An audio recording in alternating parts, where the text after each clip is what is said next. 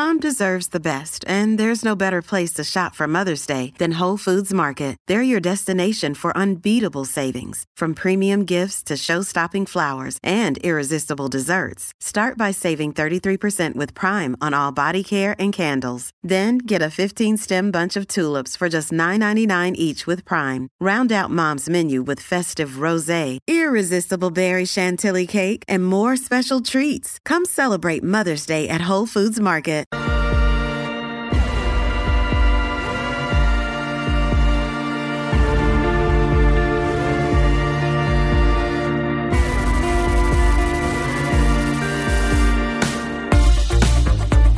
Welcome to this episode of Kennedy Saves the World. And today, I don't really want to save you from anything, especially if you've already been saved. If you already have a way where you commune with the divine, perhaps it's through meditation, deep prayer, maybe you love going to an incense-filled church or mosque, maybe you take communion and you believe in transubstantiation. If that is the case, and you believe in the divine miracle where the Holy Spirit is imbued within the gifts of the church to save mankind, then maybe you need to broaden your horizons beyond just, the wine and the bread and the typical accoutrements that are served at the communion buffet, of which I am a fan. I'm a believer in transubstantiation. I'm a member of the Eastern Orthodox Church, and I believe that it is a holy and sacred ritual, and I am fully invested in it. But I'm also not a judgmental person when it comes to an unmediated experience with God. That is one of the things that separates the Eastern Orthodox Church from the Catholic Church. The idea is to have a deeply unmediated connection to God, and you come about that through several paths, including communion, fasting, prayer. There are a number of avenues, but for some people, they like to take a different direction. And, maybe some different holy gifts with their friends where they're seeing tracers and little bubbles coming out of the wall and expanding their minds. Maybe God gave us the desire to expand our minds. Maybe we can look at it that way and maybe not judge other people for doing things like mushrooms and developing a deeper connection in that way. My next guest was a Utah state senator for some time. He was also a member of the Church of Jesus Christ of Latter-day Saints, also known as the Mormons. They used to be before the guy who runs the church now got really mad at the word Mormon, like somehow it's religiously racist. It's not. You say Mormon, you're not mad about it. I'm not mad at Mitt Romney. I'm not mad at anyone. Whatever faith they practice. If you're a good person and you high-five me, we will be friends. But Steve Urquhart has founded a new church called the Divine Assembly. And one of the things that he and other parishioners educate themselves on is the use of psychedelics, including psilocybin mushrooms in church. And, normally people go, ha, yeah, bunch of goddamn hippies. But perhaps there is something to it. I had Steve on my Fox Business show. We had a lovely discussion, and I wanted to go deeper into how he found this very specific connection with the divine. Steve, welcome to Kennedy Saves the World. Hi, Kennedy. Good to be here. So when's the first time you did psychedelics? Let's start with that. January 2017. My wife and I, we yelped up a shaman in Amsterdam. And yeah, you did. Had an ayahuasca ceremony there. Really? Now, what did you heard about ayahuasca before you and your beloved did that? I had a couple friends who were using ayahuasca, and they were talking about how their lives were changing, improving, they were healing. So I brought it up with my wife, who's very pragmatic, and she was a good Mormon girl. And I thought she'd say, no, this is crazy, but she was hurting enough too. We had both been through some stuff that she was interested, and we were in Amsterdam and didn't plan on it before we got there, did it, and it's life-changing. Now, when you go on the Yelp app and you put in shaman in Amsterdam, what pops up? Yeah, we didn't actually Yelp. I got on, I think I saw someone on Facebook, and it worked out just perfectly. And this is part of the reason we have the Divine Assembly is there's a lot of danger in that. Just, you don't know someone, and that's typically the first guide that a lot of people have, is the only guide they've ever heard of. And we happened into a great situation where we did it with a woman in her apartment, and she was all about the medicine rather than her doing smoke and all of that. She said, "What do you want?" And I said, "I want the works." And Sarah said, "I just want the medicine and to be left alone." So we each kind of got our own. So what was the works? What did that entail? Yeah, that was smoke and feathers and songs, Icaros, and she was involved in my ceremony at one point. So that's like multi-sensory. So that is engaging all the senses at the same time to take you into a deeper meditative state. So when the ayahuasca takes effect, you are on an even more receptive plane. Correct? Do I have that wrong? No, exactly. It can change the channel. With an active guide like that, the experience can be curated just a bit, can be guided a bit. If you're in a bad place, then the guide can unstick you. And if they can tell that not a lot's going on, they might do something. So at one point, I was just kind of there, and she gave me hape, which is basically a snuff tobacco that comes from the Amazon. And wow, right away, that kicked it off. And what did you see? What did you experience that changed you? My brain kind of exploded, it felt like, and just incredible visuals. But for me, it's not so much the visuals, although they're astounding. Colors that I've just never seen, patterns. For me, it was my creativity. I don't give credit to any external being. I think this is my subconscious, and the creativity was there. Just the things I was designing. There was a garden, and I kept doing it in the way of like, here's Monet, here's Matisse, here's Degas, etc. And so then I was there with a being, and I think that was a personification of God, of the divine.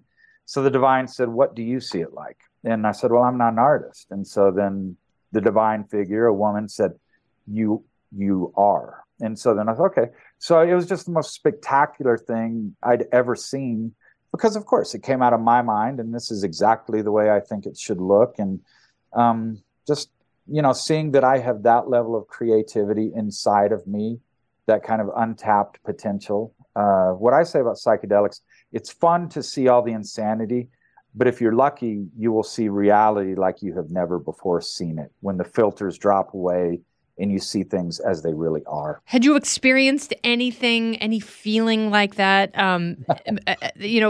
Maybe a layered sense of emotion, like the birth of a child? Was there anything that compared to that? No, nothing close. I mean, I had, at that point, we had our 4 babies, and their birth was incredible. I sat in church pews for decades and had some nice experiences. But this is a very active sacrament, and I really felt like I was in the presence of the divine. Now, I still work to figure out, what does that mean? What is the divine?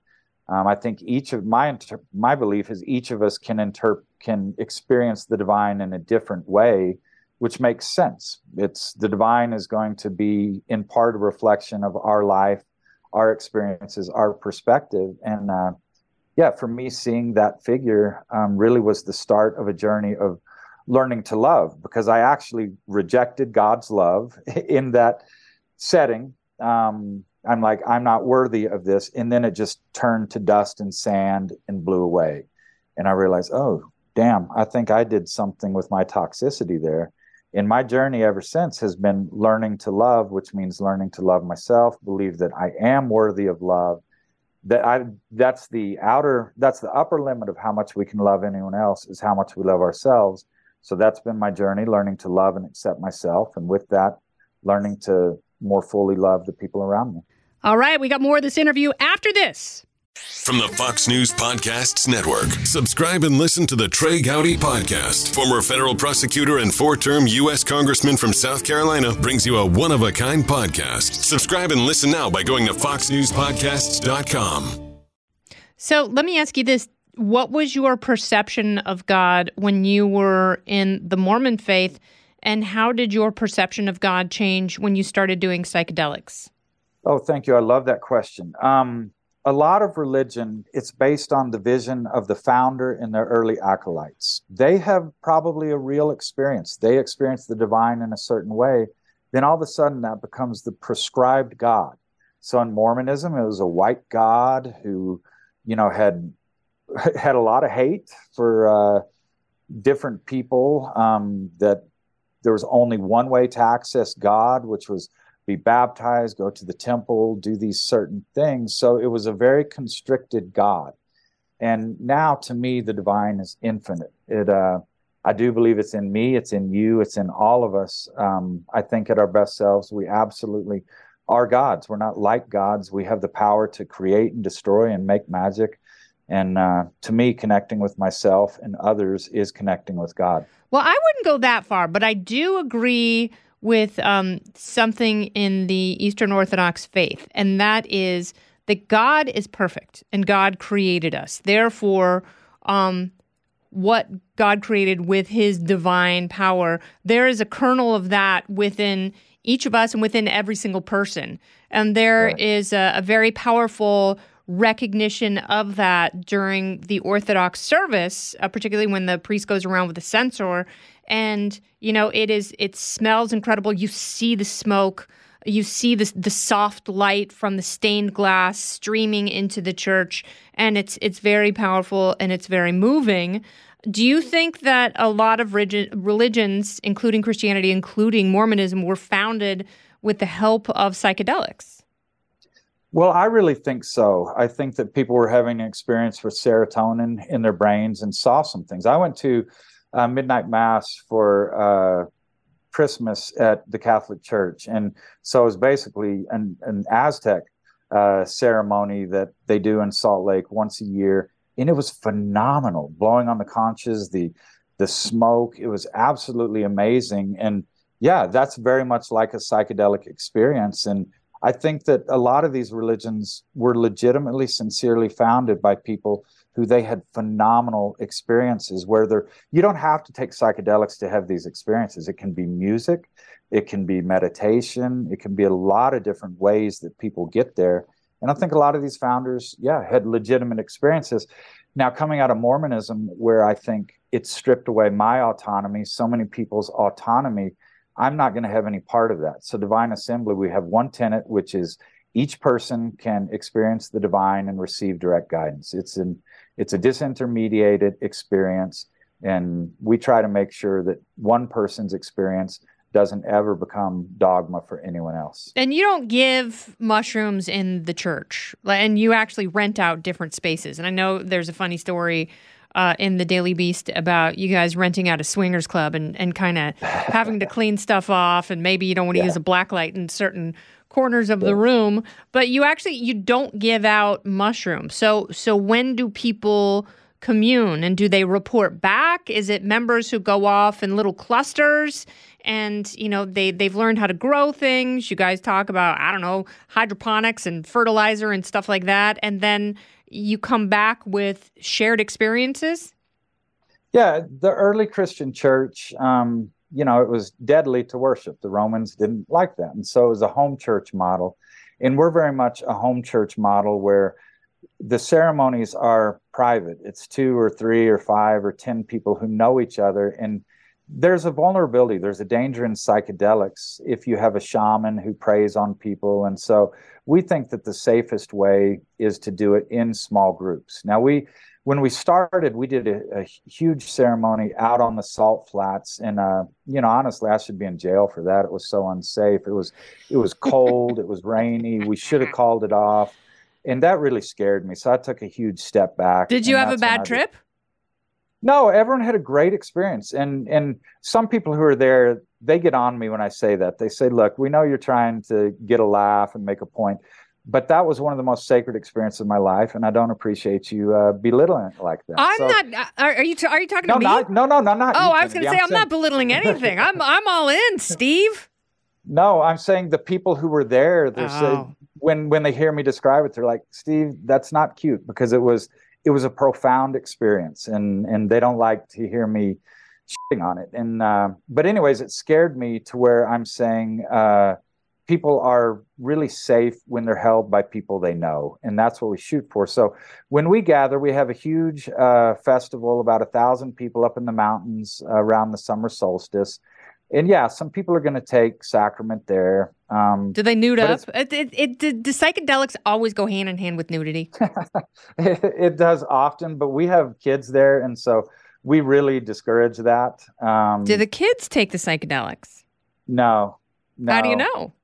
Well, I mean, they might. That's up to their parents. But no, we really discourage that. We try to be very safe and make sure that people are in safe settings. And so a festival isn't the ideal place to take magic mushrooms. But of course, if people are more experienced and they're comfortable with it, then it can add. I mean, I think worship doesn't need to be somber. It doesn't need to be serious.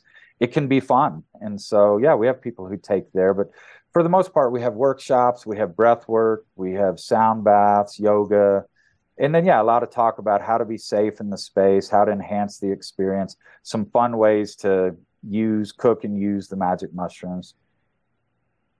Do you use mushrooms or psychedelics every day? Oh, heavens, no. I don't. How often do you use? Yeah, good question, Kennedy.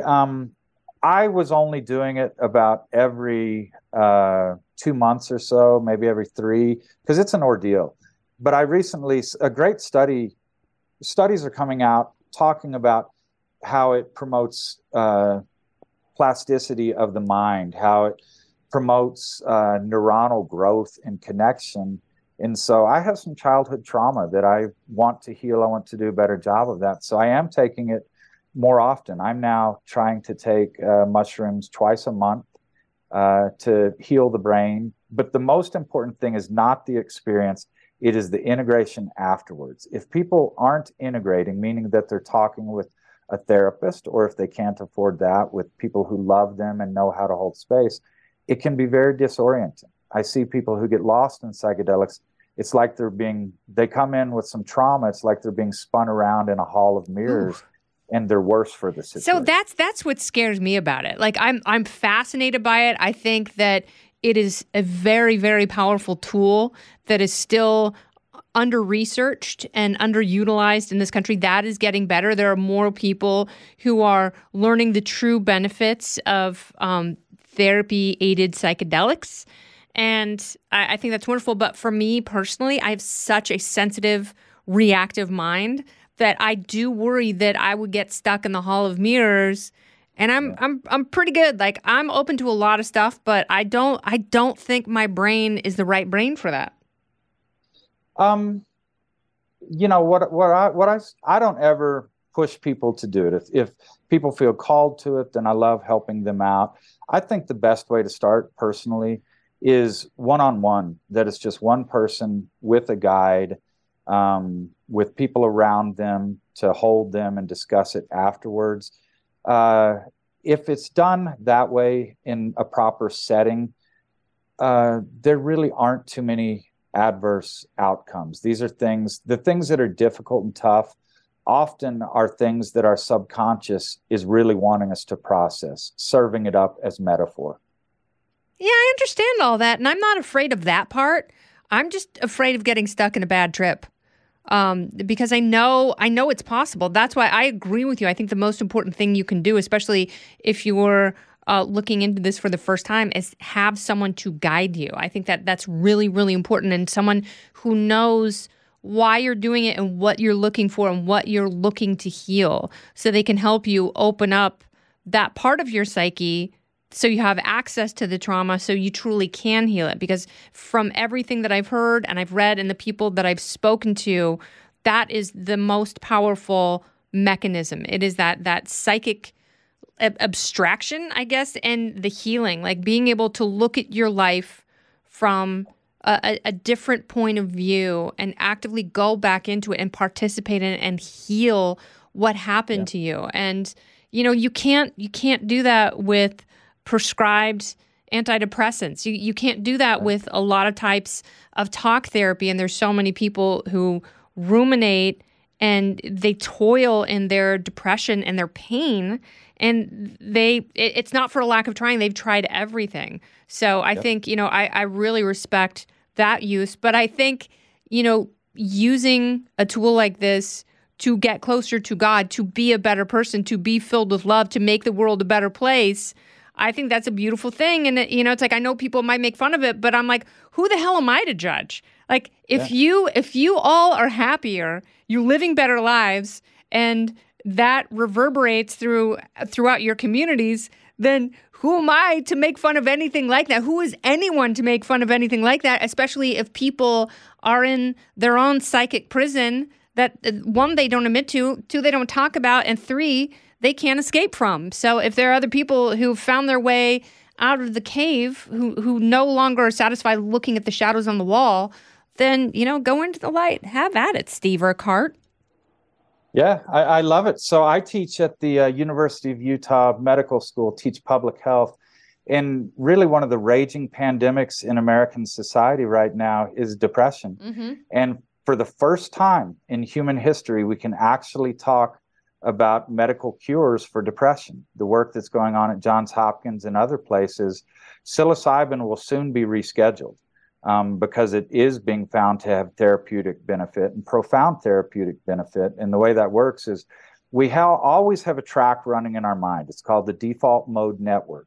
And that's why if the movie Elf, when Buddy the Elf goes to New York, he's just freaking out at everything. Whereas typical New Yorkers, they hear it, but they block it out because they know they're safe. Well, the default mode network, that's what tells us, okay, you don't need to panic when you hear an ambulance. You don't need to do this. When you hear this, you do need to panic.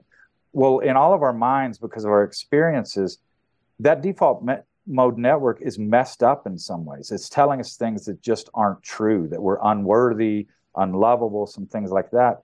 So that quiets down during a ceremony, and parts of the brain that haven't been able to connect because of the loudness of that default mode network, they find each other, and we're creating new neuronal pathways. So there is healing. It's medical healing. It's healing the brain, and I believe it's healing the spirit also. Well, Steve, this is fascinating. I want to learn more. I'm going to keep reading. I will keep high-fiving. And you keep saving your corner of the world. Thank you so much for being a part of the podcast. I appreciate it. Thank you. If you do want a journey, hit me up. I will.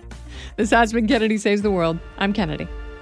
For more podcasts from my friends at Fox, you can go to foxnewspodcast.com. You can subscribe to this podcast on Apple Podcasts, Spotify, or wherever you listen. Listen ad-free with a Fox News Podcast Plus subscription on Apple Podcasts, and Amazon Prime members can listen to this show ad-free on the Amazon Music app. Oh, go ahead and leave me a review while you're there. I'd love to hear what you have to say. You've been listening to Kennedy Saves the World on the Fox News Podcast Network.